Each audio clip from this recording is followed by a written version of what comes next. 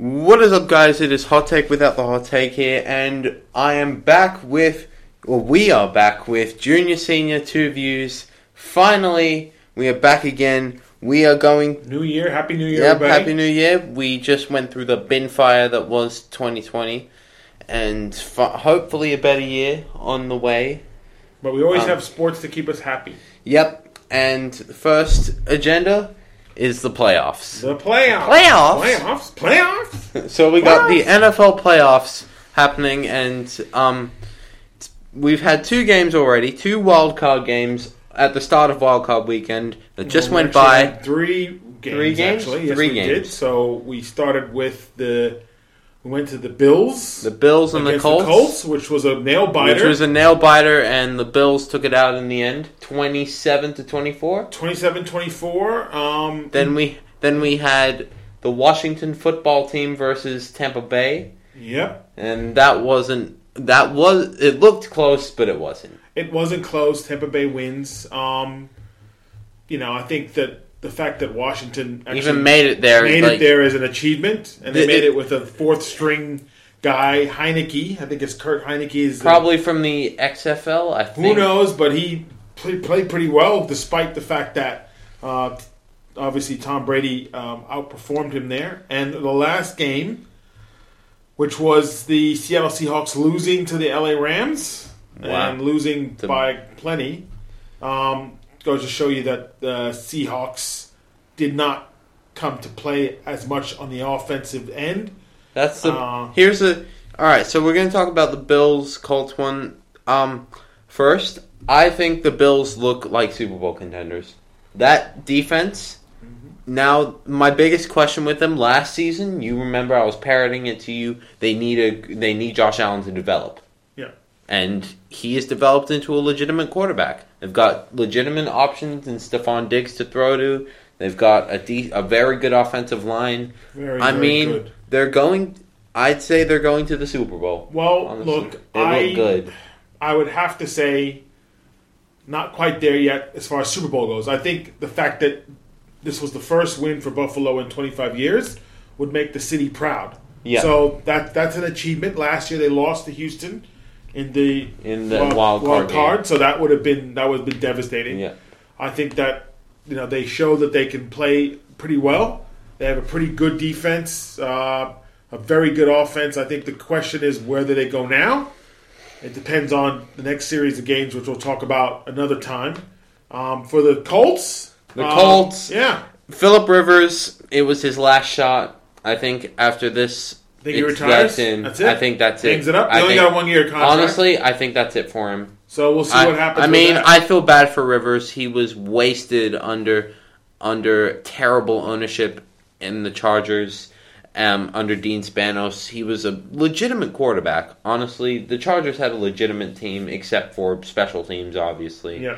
And they genuinely could have been. They were Super Bowl contenders for a long time, but they could just never seal the deal because of special teams. And it's bad for Rivers because he becomes yet another legendary Chargers quarterback to never win a ring, including guys like Moon and Fouts.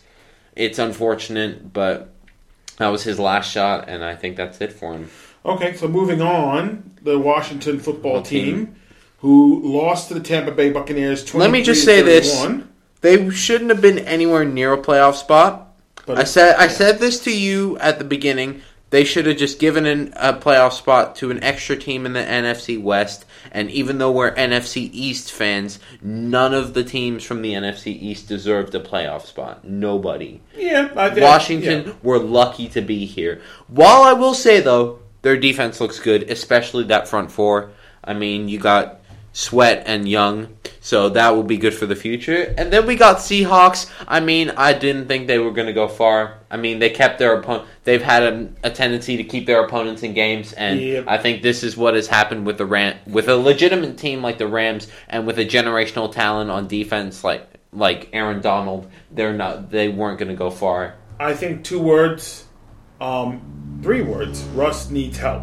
Yep, and I think he needed help from an offensive line standpoint. They only rushed four linemen, on the Rams, and they got to him all day. He had nowhere to go, he had nowhere to run, nowhere to throw. This is what happened. Yeah. Like, he's back to his Tom Cable ways when he was behind a Tom Cable line. And you can't have Chef Russ running for his life. He needs time to throw, as with any quarterback, and he can throw. We know this for sure. He can throw it deep, especially when you got targets like DK Metcalf and that defense starting to emerge and congeal. But, next topic.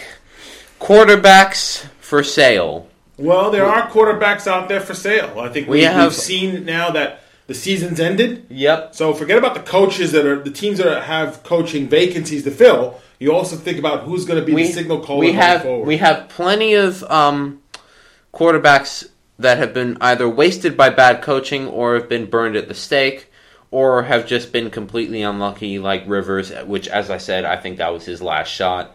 I think there's no way he's getting another shot anywhere else. He's 38. Yeah. He's had turf toe. He hasn't been his amazing best this season. He's been serviceable this season, but he's not what the Colts need. So they're not going to bring him back. So let's think about that for a second. Good thing you mentioned Phillip Rivers. So the interesting thing to make that connection with Phillip Rivers is looking at the fact that you have a quarterback out there that has been rumored to be the perfect fit, and he's on another team, and that is Carson Wentz. You did tell this to me earlier. Do I think...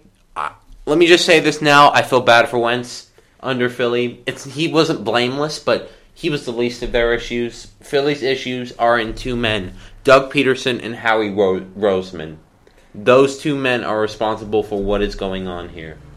Similar to last year, I think the injury bug has really hit Philadelphia again this season. It's not just because of injuries. But no, it's not just that. But I'm saying when you don't have those pieces. But I think you think about Carson Wentz, you think about a couple seasons ago, a few seasons back, this is a guy on his path to start the Super Bowl, gets injured, ruptures his ACL or what have you, season-ending injury, and then suddenly Nick Foles is the MVP. So I think that may happen. I think Carson Wentz has snapped his last game at Philadelphia. Yeah. He's not going to be a Philadelphia Eagle, but I think he might be a good fit because of the Frank Reich connection. Okay. And then we got Cam Newton, I think. And Cam, the man. Honestly, like Rivers, I think he's done. And it hurts me to say because I love Cam Newton. I loved watching him play as a kid. I think he's done. His arm strength is gone. His movement isn't what it used to be. He can't rely on his feet anymore. I'm looking at his stats right now, folks. 82.9% passer rating, which is fair, but he only threw for 8 touchdowns. Yeah, but when you're Cam Newton, people expect you to be great. I know, and I think that you have to look, if you look at his career stats, he's always thrown. The best season was obviously the season they went to the Super Bowl. He threw 2015. for 35 touchdowns. The 15 in one season. Right, so I think that his skills have diminished, but I also think that it's probably a microcosm of New England because Tom Brady left and he's moving on, and yet New England hasn't. So it makes you realize how much New England relied on Tom Brady with what he had. Of course they did. So that's something to consider. And old Bill's probably going to have to scramble to find any semblance of an offense. So I think the next thing to consider, the next quarterback on that little section there, I think the next quarterback to consider is Mitch Trubisky. Honestly, he's being wasted by terrible coaching. He looks okay under decent coaching. He needs to get out of Chicago. He needs to change the scenery, and especially since they're thinking about bringing Nagy and Pace back because of this playoff appearance, which they shouldn't have been anywhere near with a second straight 8-8 record. Mm-hmm. So honestly, he should go somewhere else. But they're probably going to end up re-signing him for reasons of the McCaskies. Probably. Look, I really believe that Mitch Trubisky should be the guy, but we'll see. We'll see what they say. I mean, look, 23-18 as a starter is not a bad shake in 41 games. It's not bad, but you're a second overall draft pick, and the Bears traded a ransom to get you, so they moved up one position and a ransom to get him. So, and then the most interesting quarterback Deshaun Watson, I think he's out of there. Rumors are saying that he wants a trade because the McNairs have not involved him in their search for a new head coach or a GM. They did get Nick Caserio on a bad contract for how good Nick Caserio is. I think Deshaun Watson needs to get the hell out of there. And honestly, it might be the Colts that might snap him up. Stay tuned. Or it might be New England. Got to be a new coach first. We'll see what happens with that. All right. Last thing on the agenda in our pretty short episode today, we have the Mets. They're actually doing things in free agency and not just small little reclamation projects. A big move. They traded for two-time Gold Glover, four-time All-Star Francisco Lindor from Cleveland as a buy low rate. I couldn't be happier. Honestly, I wanted one of the big three out of the free agency. I wanted either Lindor, JT Realmuto, or George Springer. Mm-hmm. I would have been happy. And reports are saying they're still in the running for Springer. Well, I think the thing that the Mets have done, I think Steve Cohen obviously is saying, I want to spend money. I really want to spend money. And I really want to make this team competitive and say it's not just one team in New York. It's always been the Yankees breaking the bank, signing huge players. And what is good for the Mets is they won this trade big time. Because Cleveland had their chance to trade him last offseason when his value was high. They didn't. Yeah. And now his value's plummeted, and the Mets didn't have to give up too much for him. They only gave up Ahmed Rosario, two of their mediocre prospects, 2 first-rounders, and they got back Lindor and a starting pitcher. Yeah, I think it's a good deal. I think the good thing about this is a 1-year contract. So if Lindor, and look, for Lindor, he's in the prime. He's 27 years old. Yeah. So if he can come in there and immediately give them the player that has been so, highly vaulted at Cleveland those years, then they obviously will be all in on re-signing him. So for the Mets, it's a good situation. You know what this trade reminds me of? It reminds me of the Mookie Betts trade. It's not as a big extent because obviously we all know that Mookie isn't as good as Lindor isn't as good as Mookie, but Mookie, not Mookie, but Mookie, Mookie. But the problem is, I see a parallel here. Although LA traded a lot of their better prospects to get him to win a title, which they did, I think that. And they immediately re-sign him on a big contract because they want to pay him what he needs to be paid. Mm-hmm. I think the Mets will probably end up doing the same because they need a face of the franchise. A face of the franchise. Okay. And you're very excited. That's why I say. And I think that Lindor could be that. Look, I think that this is probably the first time where the Mets organization feels like they're on the right path. I think that you're going to see some other moves. I believe that there are question marks. And I think last season, and even in the shortened season, I think we saw that the Mets' pitching was up and down. They got some free agents that didn't work out. They had some injuries in their starting rotation. Yeah, so there's huge question marks going into this season. Whether or not Syndergaard's going to be 100%. I think Stroman's on his player option. So we got to look into those things. But I think the signing of Lindor and whether Pete Alonso can actually get back to his form. Yeah, look, I think it was a shortened season. We don't know what's going to happen with COVID in baseball, what that's going to look like as far as how many games they're going to be negotiating to play.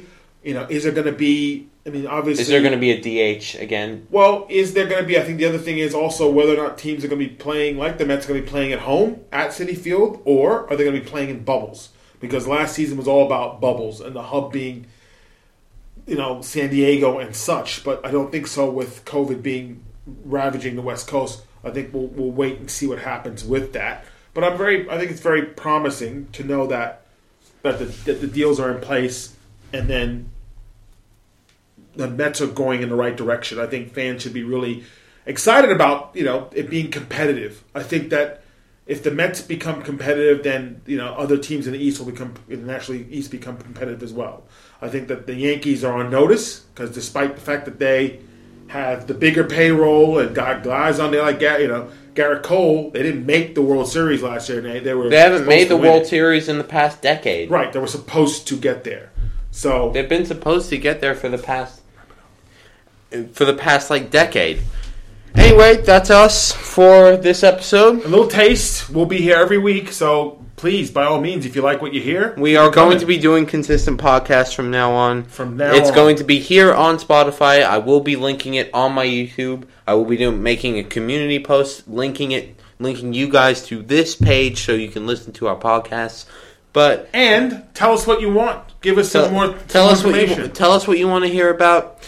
Anyway, that's our show. And we will see you guys next week. Happy New Year.